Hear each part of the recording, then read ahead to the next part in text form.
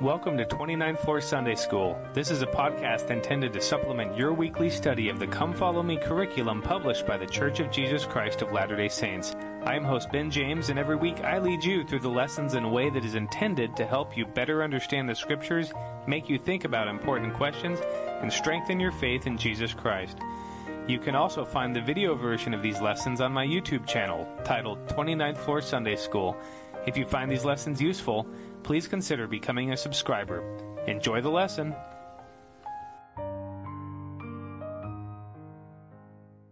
Hello, welcome to 29th Floor Sunday School. Glad you can join me as we together study the Come Follow Me lesson for November 2nd through 8. And this week we will be discussing Mormon chapters 7 through 9.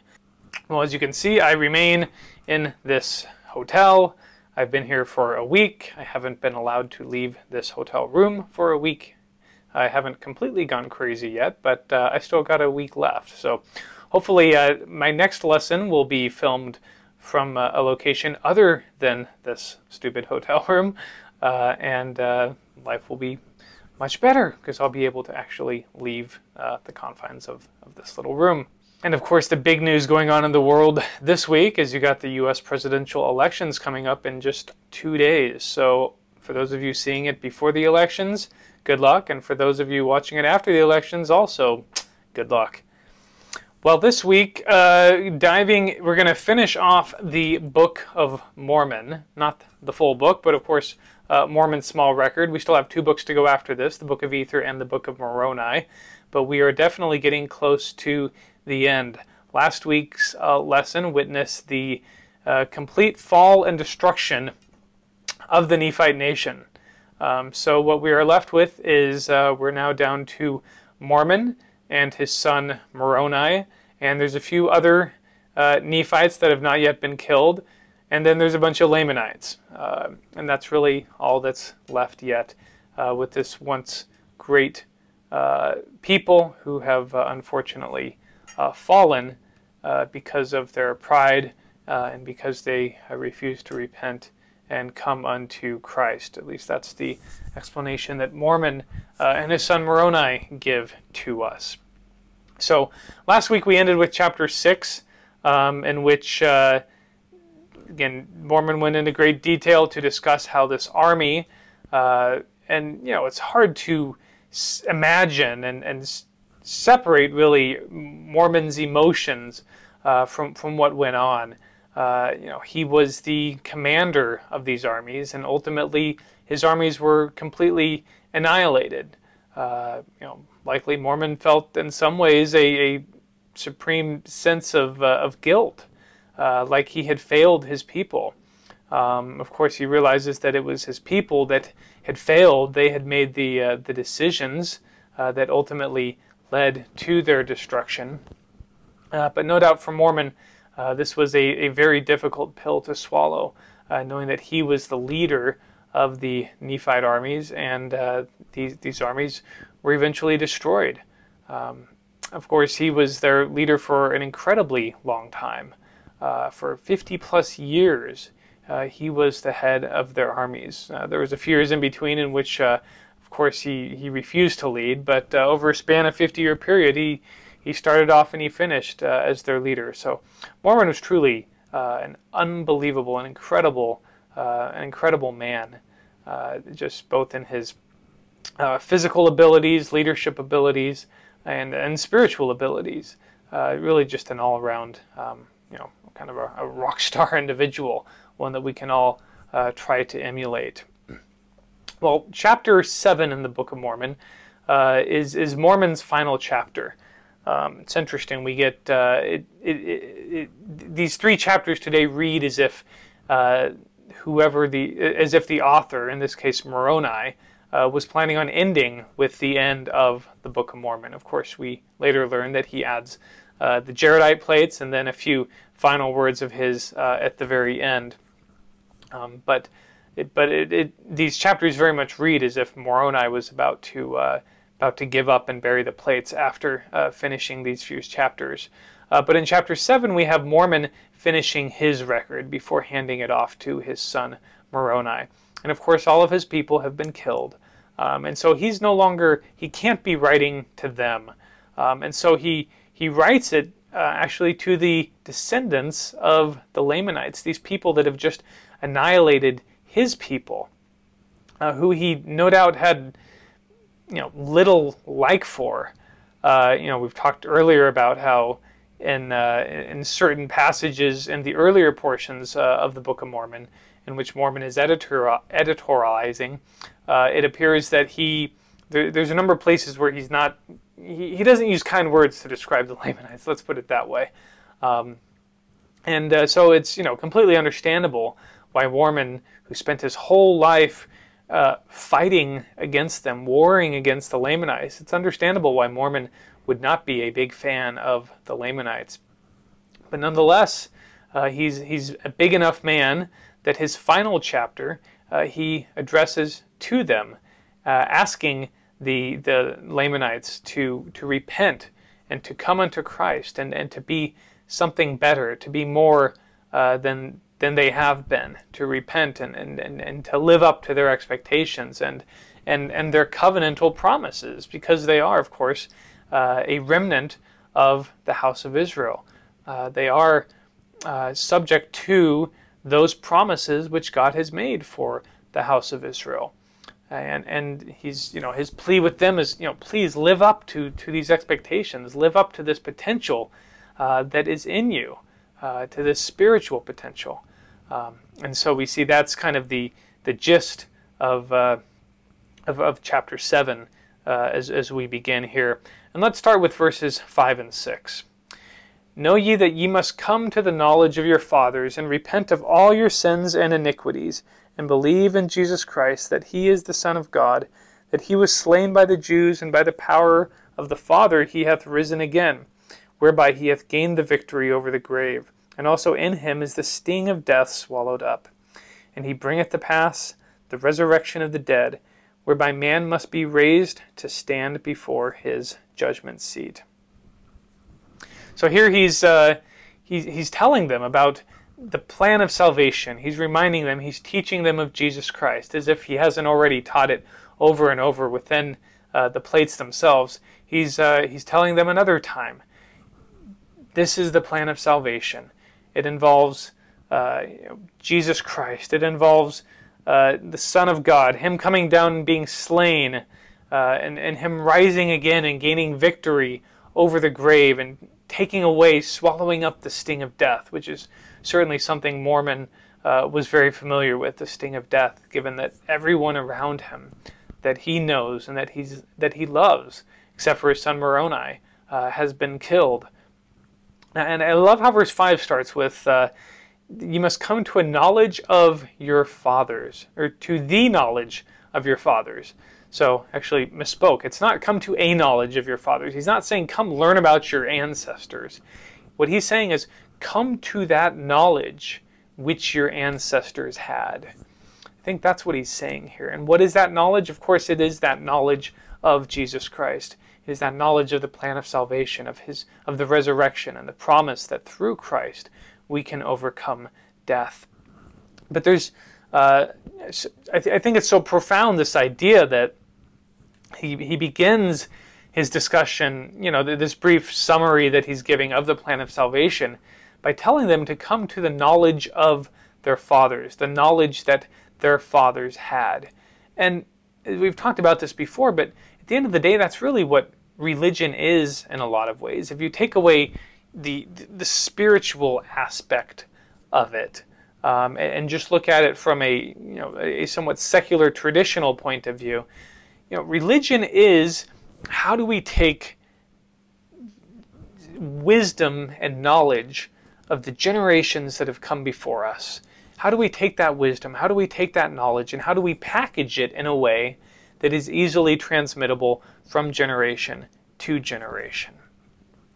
And that's, a very anthropological understanding of what religion actually is. And that's kind of what Mormon is telling them to do here. Come to the knowledge that your fathers have. Come to their religion. Come to their understanding of things that are spiritual, of the universe, of the purpose of life, of our relationship with God. Don't try to hit the reset button every single time. I think that's one of the big challenges and frustrations that I see with current society, is that we refuse to learn from the wisdom and the knowledge that previous generations had. We're now so focused on science, and science tells us this, and science tells us that. And, it's like the only thing that we understand is something that can be scientifically proven. Whereas we are just willing to basically throw away our religion, throw away those traditions that have, and the wisdom of ages that have come down through previous generations. And as I said, again, religion takes that wisdom and takes that knowledge and packages it in a way that's easily transmittable. And it does so through stories. It does so through certain rites, certain rituals that are passed down, that are meant to teach wisdom, meant to teach order, meant to teach spirituality. And it's very much to our demise if we will take those things and throw them away and say, nope, those were wrong, those were just superstitions of the past. We're going to hit the reset button and rely on our own knowledge going forward. What a complete and total waste. That's what they did in China. That's literally what the Cultural Revolution was about, was let's get rid of all of the things of our previous culture, all of the traditions and the superstitions, and now we're going to move forward with our new scientific-based progress. And of course it ended in absolute disaster. And that is the result of any society that will take the knowledge of ages past and throw it away. It will always end in disaster. And in some ways that seems like that's what Mormon is telling the Nephites and the Lamanites that they have done. Don't throw away that knowledge that has come down and has been meticulously preserved for thousands of years. There's truth in there. There's knowledge in there. And it gets down to a discussion of, the difference between something being true historically and truth. This was a conversation I was having with my daughter the other day. Just because something is not historically true, just because something didn't happen or can't be scientifically proven, doesn't mean it is not true.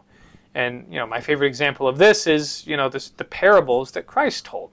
Take the story of the Good Samaritan. We know that's not a true story. It's a parable. It's fake. It never happened. There was no Samaritan. There was no man walking from Jerusalem to Jericho. There was no Levite priest that walked on the other side. There's no end. None of these things are true. This is a totally made-up story.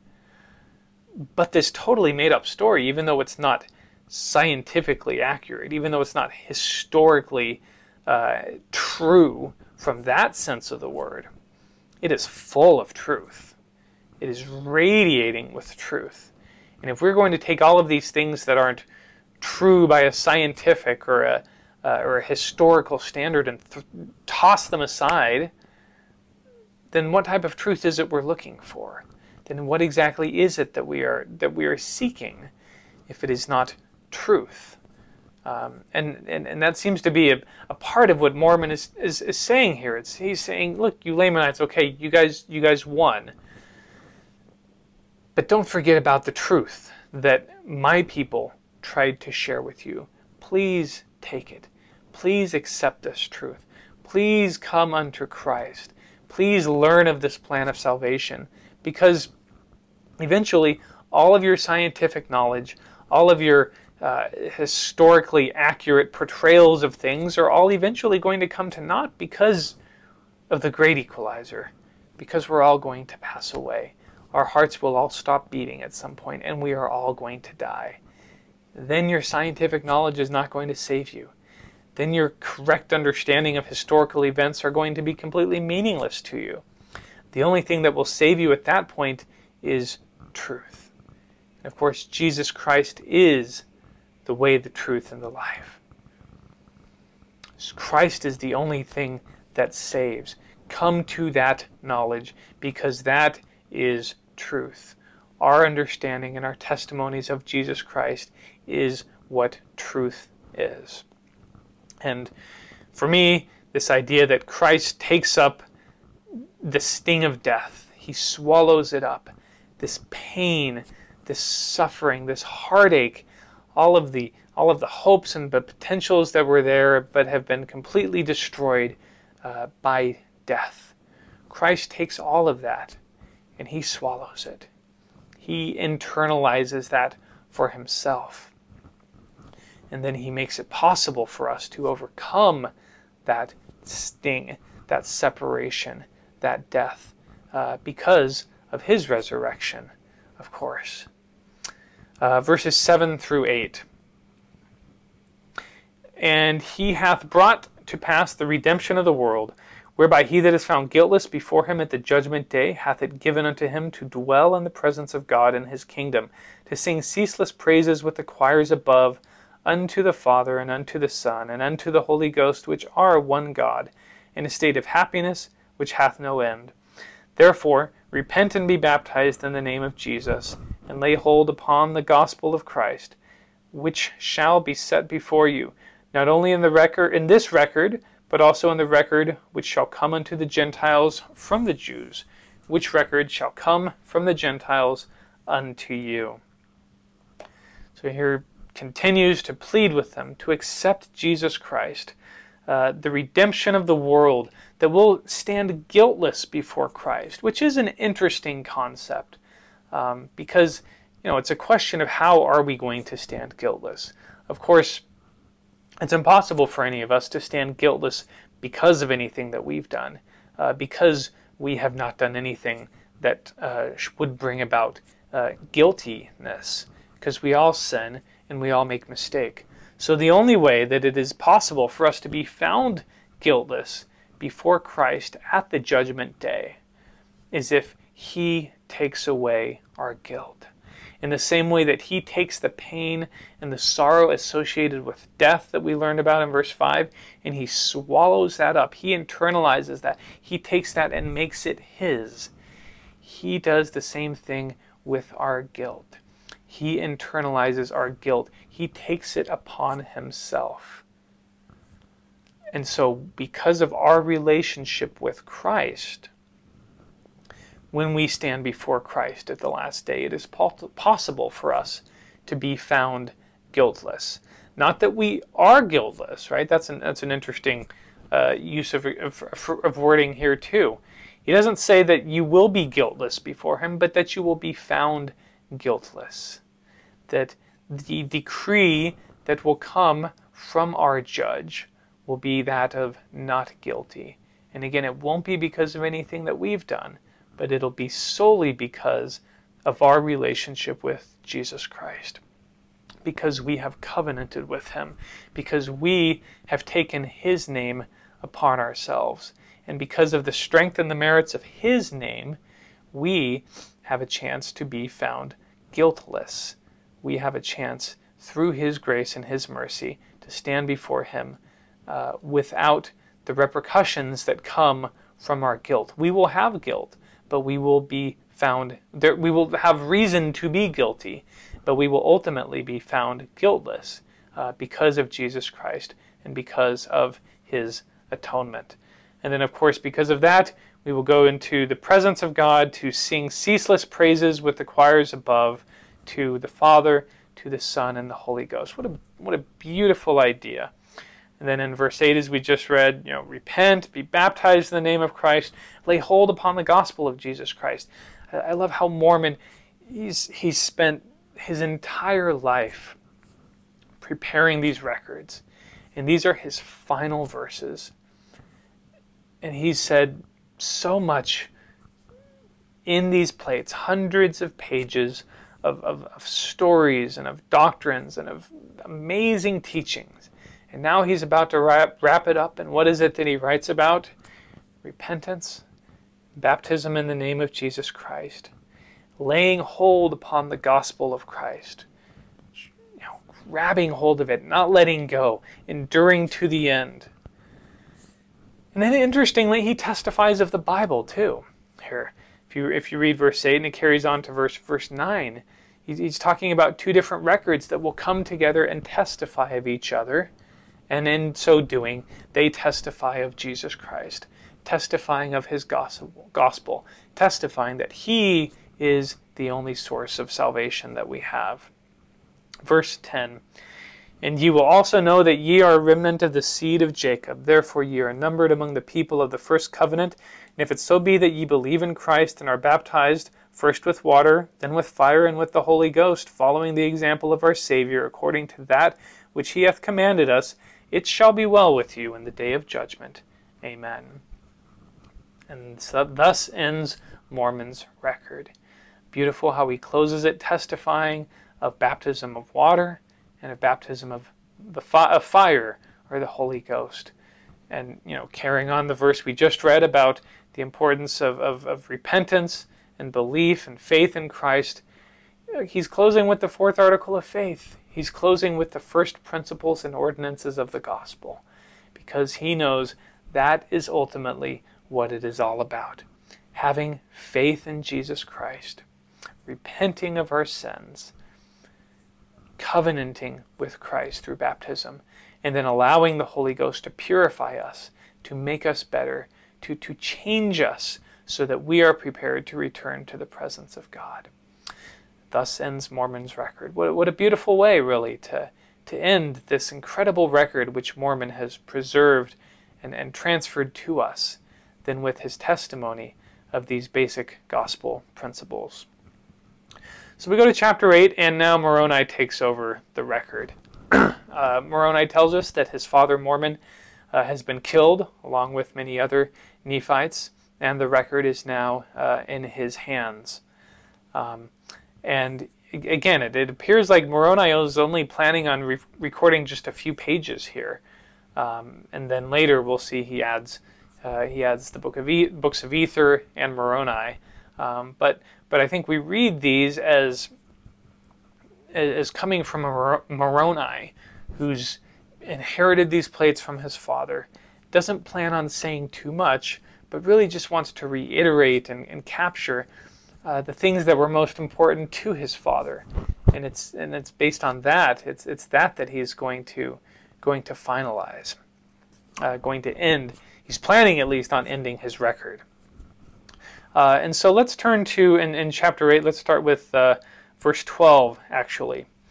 "And whoso receiveth this record and shall not condemn it because of the imperfections which are in it, the same shall know of greater things than these.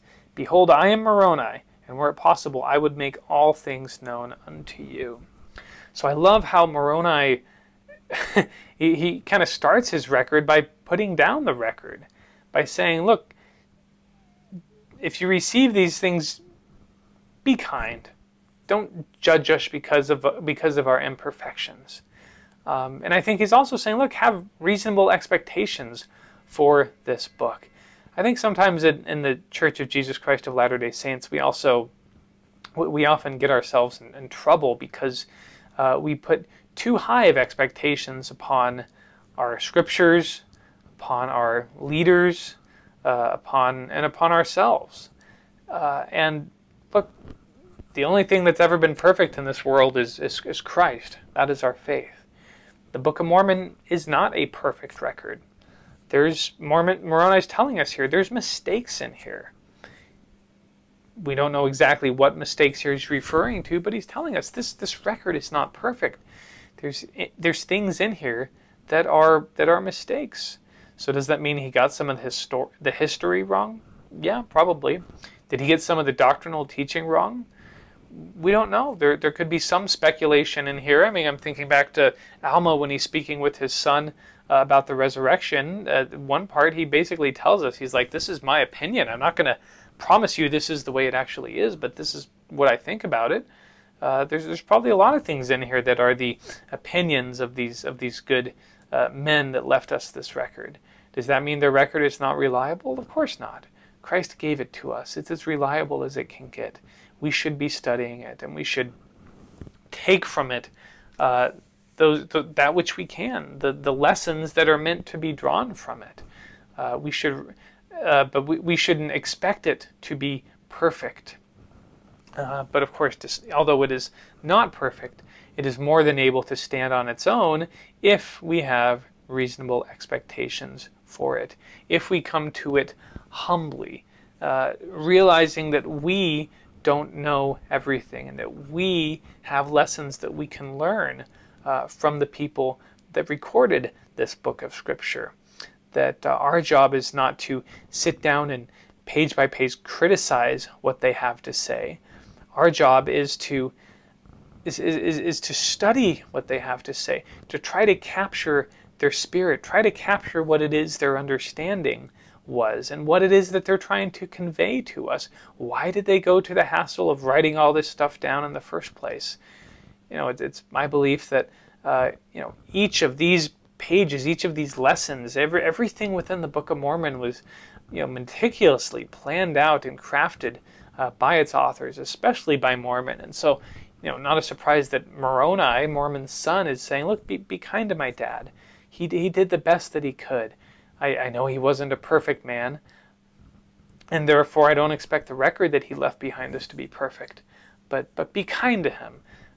Trust that he was a good person and that he did the best he could to convey his testimony of Christ and his witness of the truthfulness of the gospel and what actually happened to his people, and as importantly, the consequences of what happens when you don't follow, because that's unfortunately how Mormon's record ends. And this theme continues in verses 17 through 19. And if there be faults, they be the faults of a man. But behold, we know no fault. Nevertheless, God knoweth all things. Therefore he that condemneth, let him be aware, lest he shall be in danger of hellfire. For behold, the same that judgeth rashly shall be judged rashly again.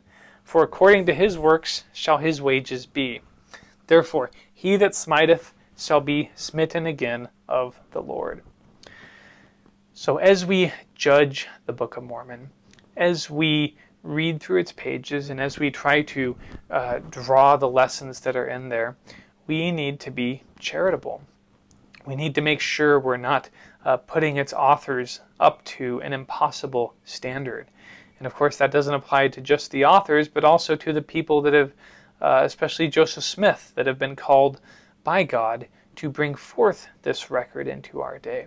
We need to make sure that as we study their lives, and as we study about them, and as we study the things that they wrote down for us, that we do so in a charitable manner, recognizing that they don't claim to be perfect, but they claim to do the work of the Lord. And they tried their best to do the Lord's work, but no doubt they failed from time to time. And therefore, if we are harsh in our judgments of them, it should be of no surprise if God uses those same harsh standards in his judgment of us. So if we are charitable with those that we don't always agree with, or that we don't understand what they're doing, or whose faults we find, then we can expect God to be charitable with us as he reveals to us our own faults and our own mistakes and our own shortcomings. And one other idea that comes to me from these few verses is this idea that if you those that judge the Book of Mormon unfairly, and there's many of them out there, they set up a I think the straw man argument is probably the best way to describe those that criticize the Book of Mormon. They set up, and sometimes we in the church are guilty of helping them create these arguments. But the straw man argument is essentially the idea of you set the expectations for what it is you're trying to tear down, and you set the expectations impossibly high, and therefore when they don't meet those expectations, you draw the conclusion that it's a fraud, or it's a phony, or it's not reliable, or whatever conclusion that it is you're trying to draw by setting up that straw man argument.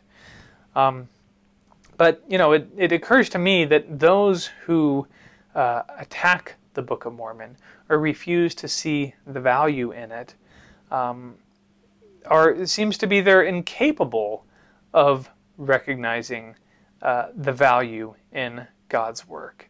In other words, if you can't see the value and the beauty of the stories in the Book of Mormon, and if you are unwilling to, then it's because you are unwilling to see them, I think. And if you can't see that value, if you can't see God's hand in the book, how could you expect to see God's hand anywhere else? If you can't see the beauty and the value of the Book of Mormon, how could you see the beauty and the value of anything else that has to do with God's work? In other words, if we can't recognize God's work, how can we expect to recognize God? Reminds me of in the book of John, chapter 3, as Christ is interacting with Nicodemus, telling him that he must be born again, which is his ultimate conclusion. He states this in John 3, verse 3. He says, Jesus answered and said unto him, Verily, verily, I say unto you, except a man be born again, he cannot see the kingdom of God. And I interpret that to mean, unless you have a change of heart, unless you are willing to look beyond the way in which the world sees things, you won't even recognize the kingdom of God. You won't see it. It could be right in front of your nose. But because you haven't been born again, because you refuse to adjust your sight, your vision, to the way in which God sees things, because you hold on to your notions of perhaps science or having to prove things, or false traditions, or unwilling to let go of your pride, whatever the reason. But if you're not born again, and if you don't refuse to get rid of those things, the kingdom of God will be right in front of you, and you won't even notice it. You won't even see the truth that is right in front of you. And it seems to me that that is the mistake that many who attack the Book of Mormon make, is that they are not willing to let go of whatever preconceived notions they have. And because of that, they are not able to see God's hand, even though it's right in front of their face, as plain as a book right in front of their nose. But they refuse to see it. They refuse to look for it, perhaps. And because of that, if they can't even recognize God's work, how could they possibly recognize God? And so from this discussion of Moroni pleading with the reader to please be kind, please be charitable with this record. It's a good record. It's a true record. It will lead you to Jesus Christ. But that doesn't mean it's not without mistakes. He goes from there to certain warnings about our day, about the day in which the Book of Mormon comes forth. Verses 26 through 28. And no one needs say, they shall not come, for they surely shall. For the Lord hath spoken it. For out of the earth shall they come by the hand of the Lord, and none can stay it. And it shall come in a day when it shall be said that miracles are done away, and it shall come even as if one speak from the dead. And it shall come in a day when the blood of saints shall cry unto the Lord because of secret combinations and the works of darkness. Yea, it shall come in a day when the power of God shall be denied, and churches become defiled, and be lifted up in the pride of their hearts. Yea, even in a day when leaders of churches and teachers shall rise in the pride of their hearts, even to the envying of them who belong to their churches. So Moroni here is warning us that these things will come in a day, and of course they've already come, so he's describing our day, but in a day in which the very problems that destroyed the Nephite church and the Nephite nation and civilization, those same problems will also be prevalent in our day as well. Remember, as we talked about the end of 4th Nephi, it was the entering of pride into the church that began this cycle that eventually led to the destruction of the Nephites. It's as described here, they stopped believing in miracles. That's something that we talked about last week. They stopped believing in miracles, and instead they had secret combinations going about. Men going about trying to deceive one another, trying to take advantage of each other, both outside of the church, but almost certainly within the church as well. And the power of God is denied, and the churches become defiled and lifted up in the pride of their hearts.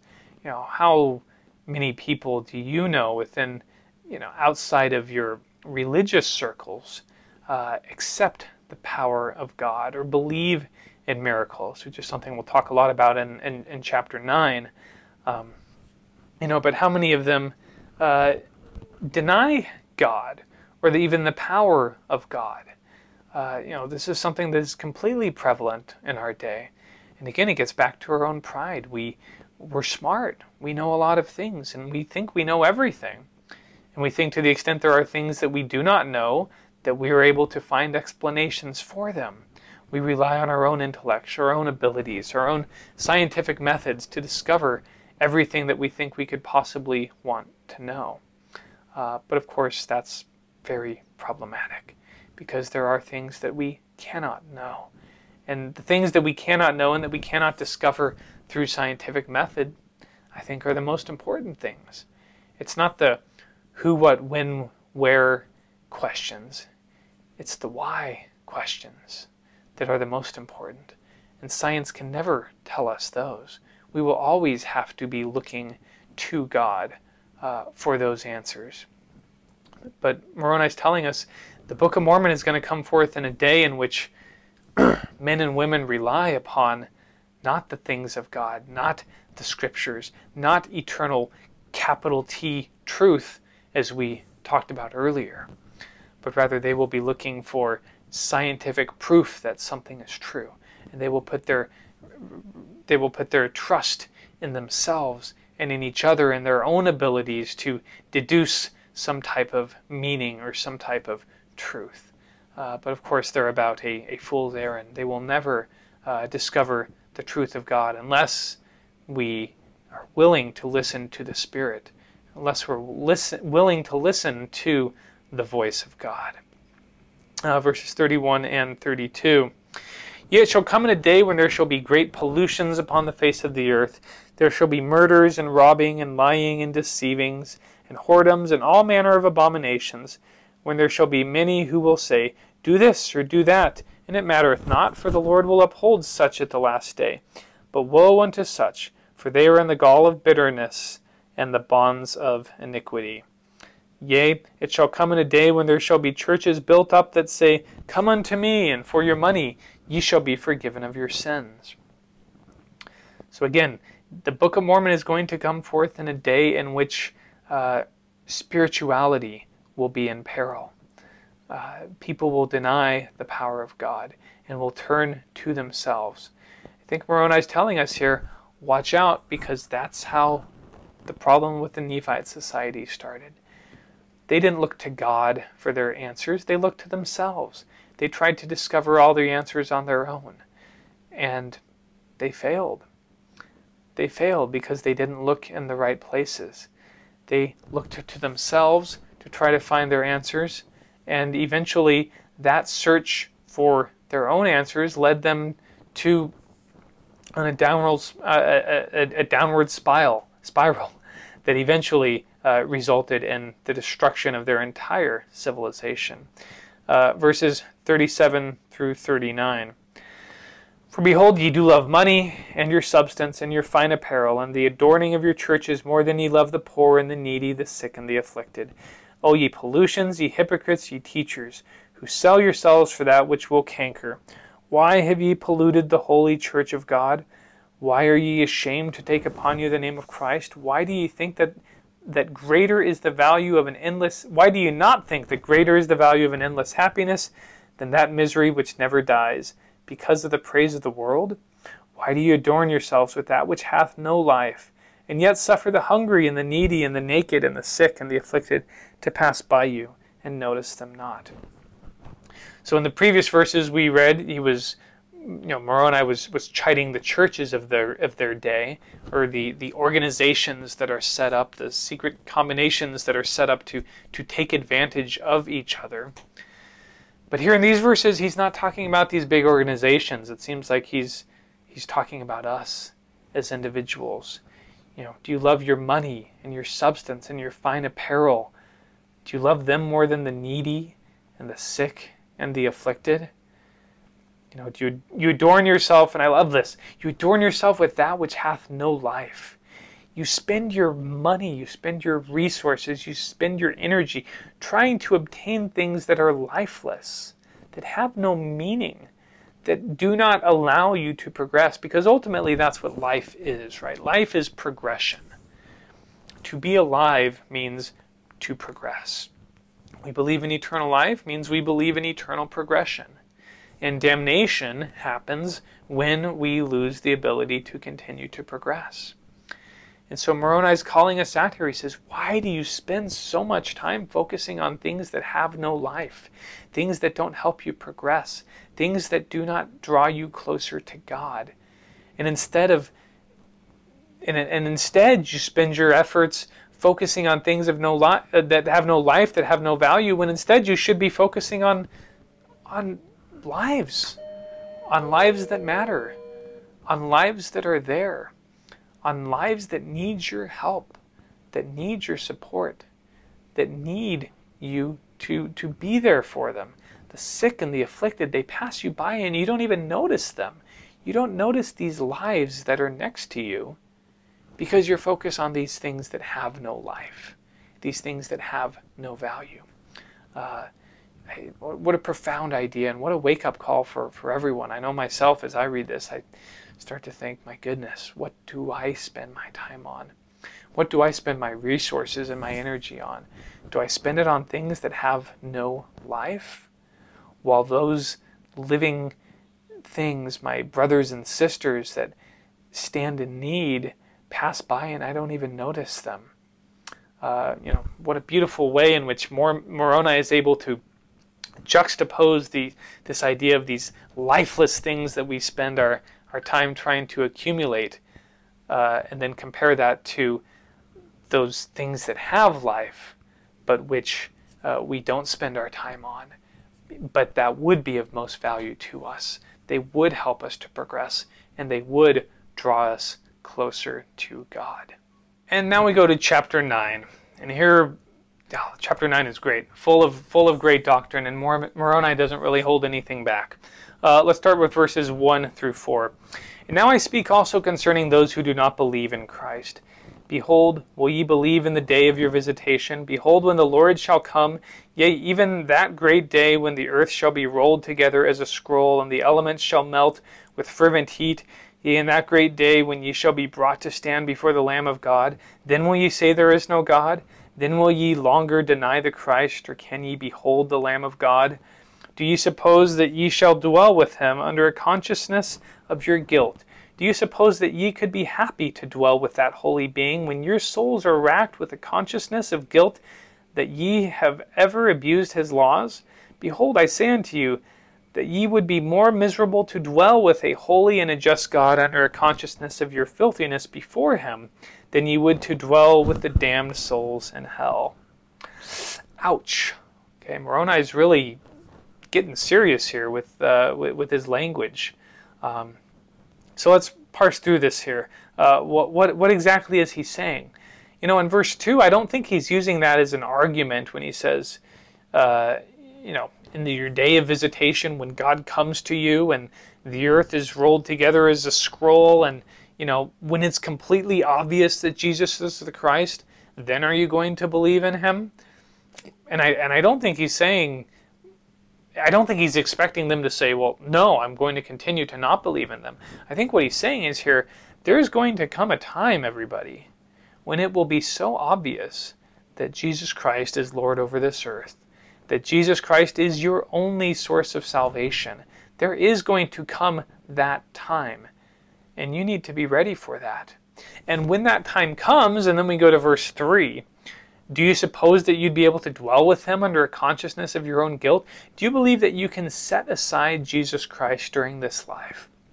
And then when it becomes so painfully obvious to everyone that you need him, that you'll just be able to forget about those times that you ignored him and treated him as not, and go on as if it's no big deal. No, what Moroni is saying here is, for those of you that do not accept Jesus Christ right now, there is going to come a time in which it will be so obvious that you have to accept him. And you're going to want to accept him. But you're not going to be able to do it. And why wouldn't you be able to accept him? Because you're not going to be like him. You will not be prepared to accept him. You can't just wake up one morning and change everything about you and say, okay, today I'm going to follow Christ. No, this is a process. It takes time. It takes diligence. It takes effort. It takes the Holy Ghost to purify us over time, to make us better, to prepare us to return to his presence.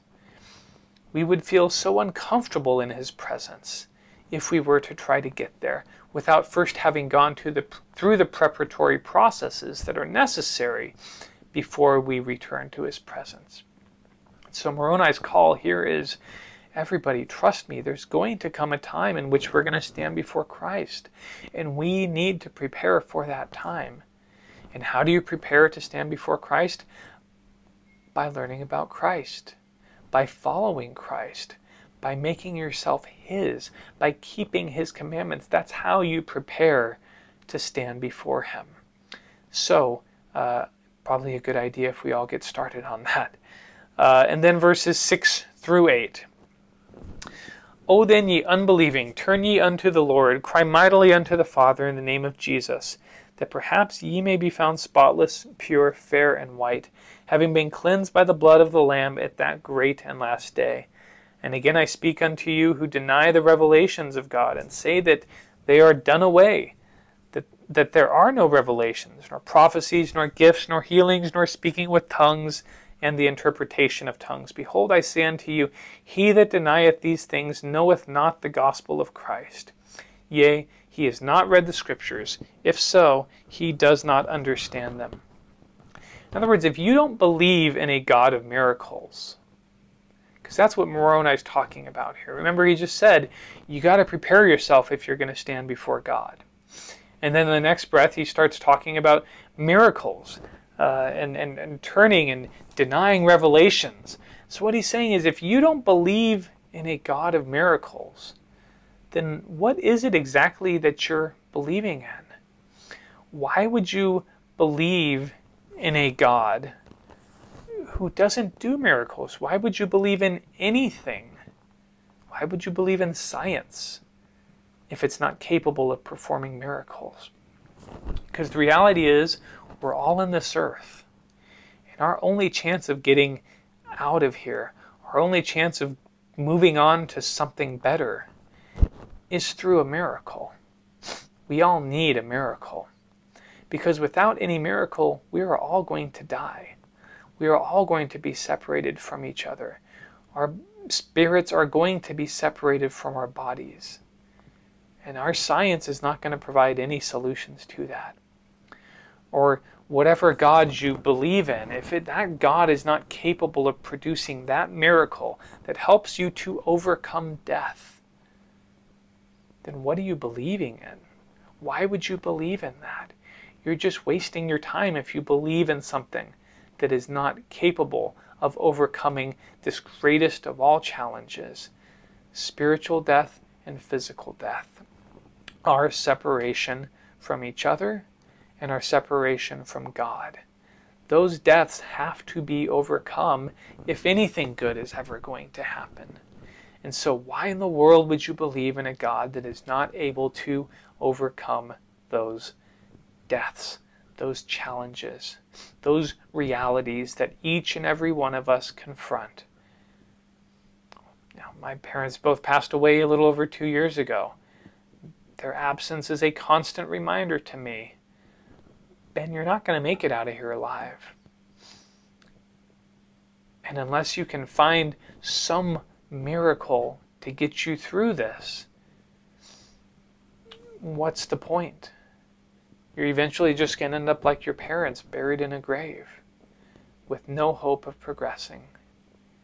If you rely upon your own, or if you rely upon your science, or if you rely upon whatever. It's only Jesus Christ that gives us the ability to overcome death, to overcome our separation from our loved ones and our separation from God. And so the corollary of that is, if we believe in Jesus Christ, then we better believe in a God of miracles. Then we should be a miracle-believing people. We should not be skeptical of every... we should not be so readily skeptical. We should be believing. We should be looking for these miracles, and we will find them if we look for them. We should not pass off every coincidence as just something that matter-of-factly happened. But we should be looking for the hand of God in our lives because we expect miracles, because we believe in Jesus Christ and He is a God of miracles. Otherwise, why would we believe in Him? Otherwise, He's just like every other graven image. Maybe He allows us to be happy for a little bit. Maybe He provides some justification as to why you're doing something. Maybe He teaches you good morals and you think that that's a good thing. And it is a good thing. It's a wonderful thing. But ultimately, if we are going to have any chance of salvation, we are going to need miracles. And so if we believe in Jesus Christ, we had better believe in a God of miracles. Verses 13 through 14. And because of the redemption of man which came by Jesus Christ, they are brought back into the presence of the Lord. Yea, this is wherein all men are redeemed, because the death of Christ bringeth to pass the resurrection, which bringeth to pass the redemption from an endless sleep, from which sleep all men shall be awakened by the power of God when the trump shall sound. And they shall come forth, both small and great, and all shall stand before His bar, being redeemed and loosed from this eternal band of death, which death is a temporal death. And then cometh the judgment of the Holy One upon them. And then cometh the time that he that is filthy shall be filthy still, and he that is righteous shall be righteous still. He that is happy shall be happy still, and he that is unhappy shall be unhappy still.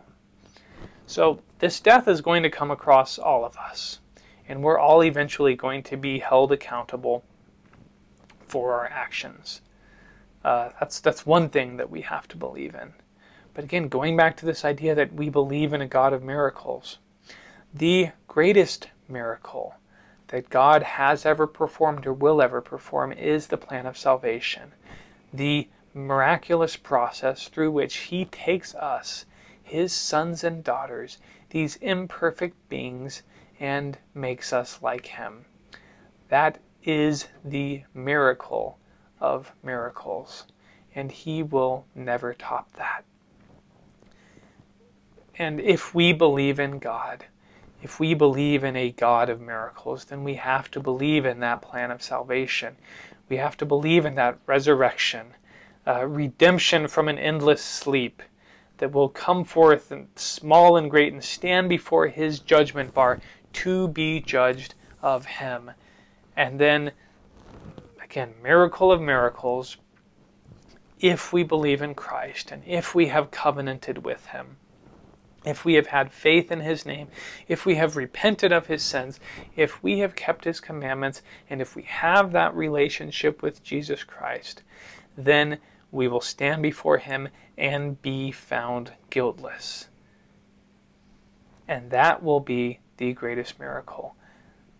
These sons and daughters of God that are completely unworthy, being sent to this earth where we fumble all over ourselves, where we make all kinds of mistakes, where disaster upon disaster happen. Exhibit A, the Nephites getting destroyed because they refuse to keep the commandments. All of these disasters are always happening, but yet God saves us. But yet we are redeemed by Jesus Christ. Can you imagine a greater miracle than that? Of course, Moroni's answer is no. This is the greatest miracle. The fact that God is able to judge us.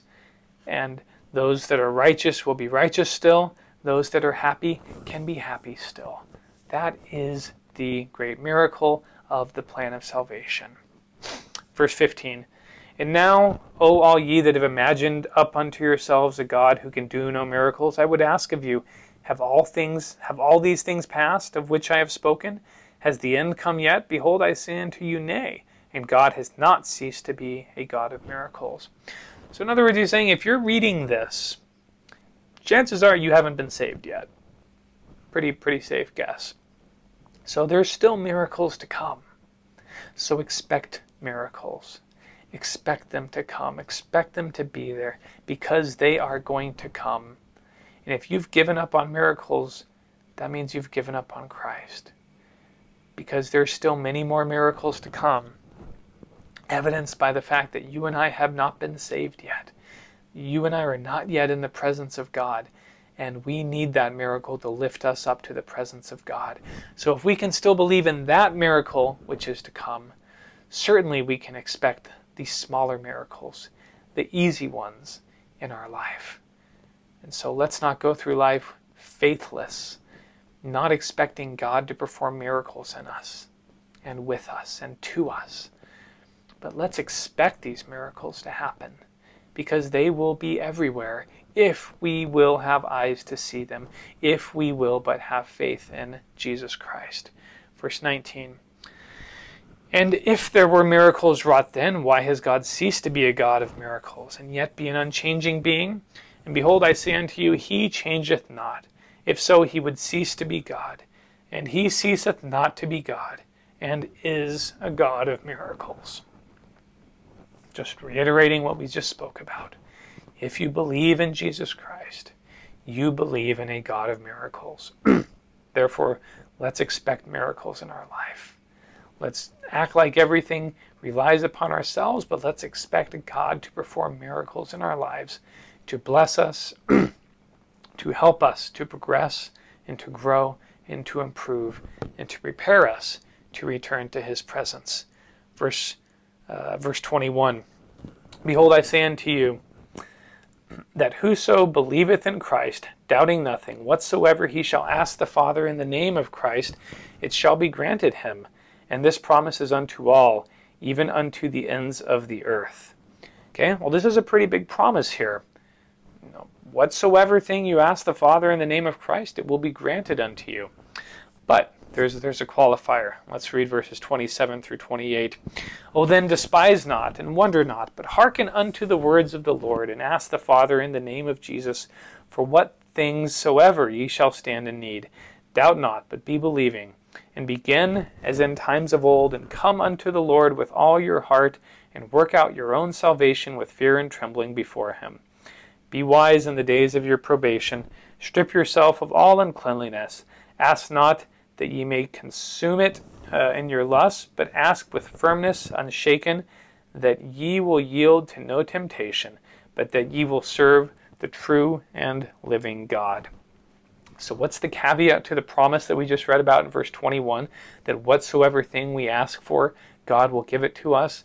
Well, if we are a true follower of Christ, and if we truly believe in Christ, if we truly have faith in him and we expect miracles, we will not ask things to simply consume it on our lusts. We will not ask for things to just simply make ourselves better. It's not like we're rubbing Aladdin's lamp and out comes a genie and we get to tell him 3 things that we want. That's not it at all. God does not grant us according to our lusts, at least not to the faithful, because the faithful do not ask for those things that are lustful. They do not ask for that which they should not ask. But what do they ask for? They ask that they will be opportunities to serve the true and living God.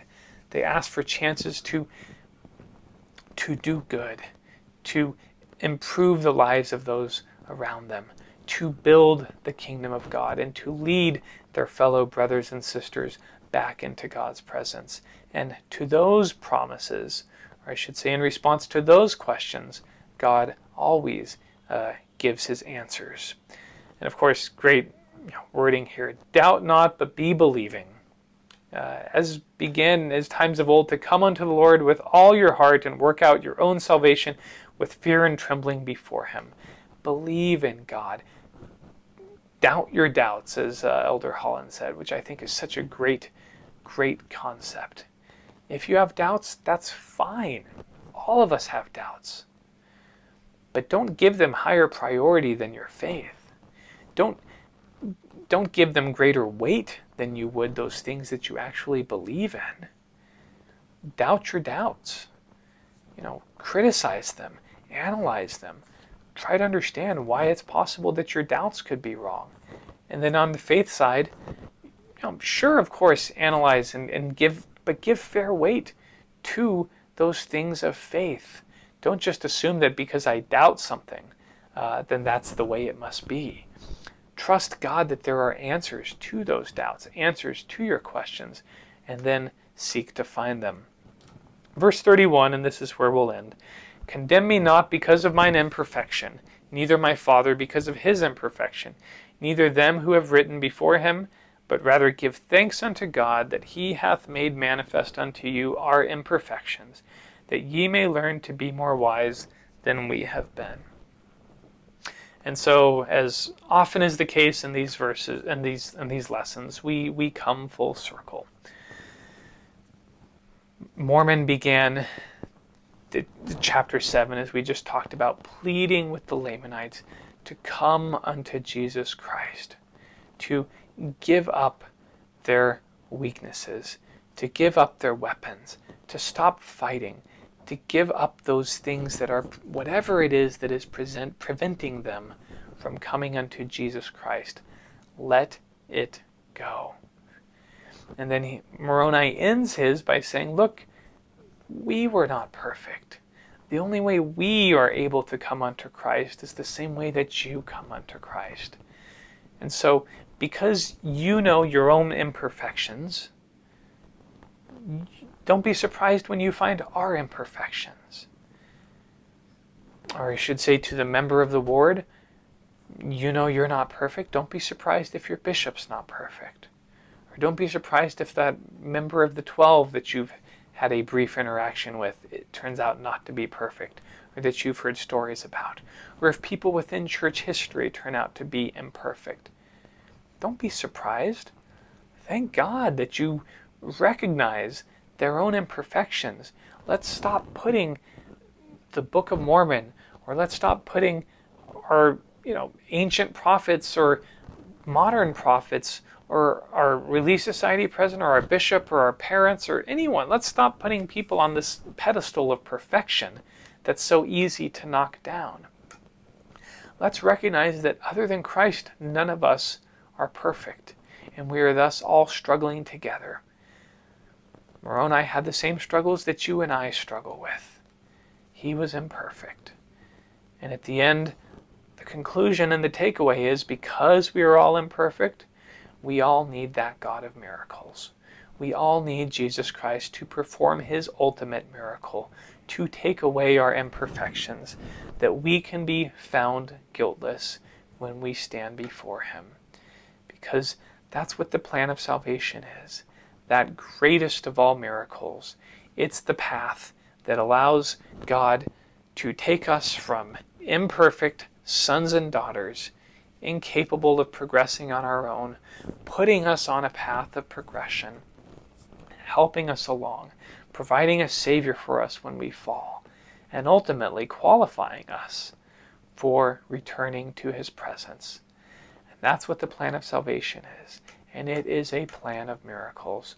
So have faith. Don't doubt Christ. Doubt your doubts.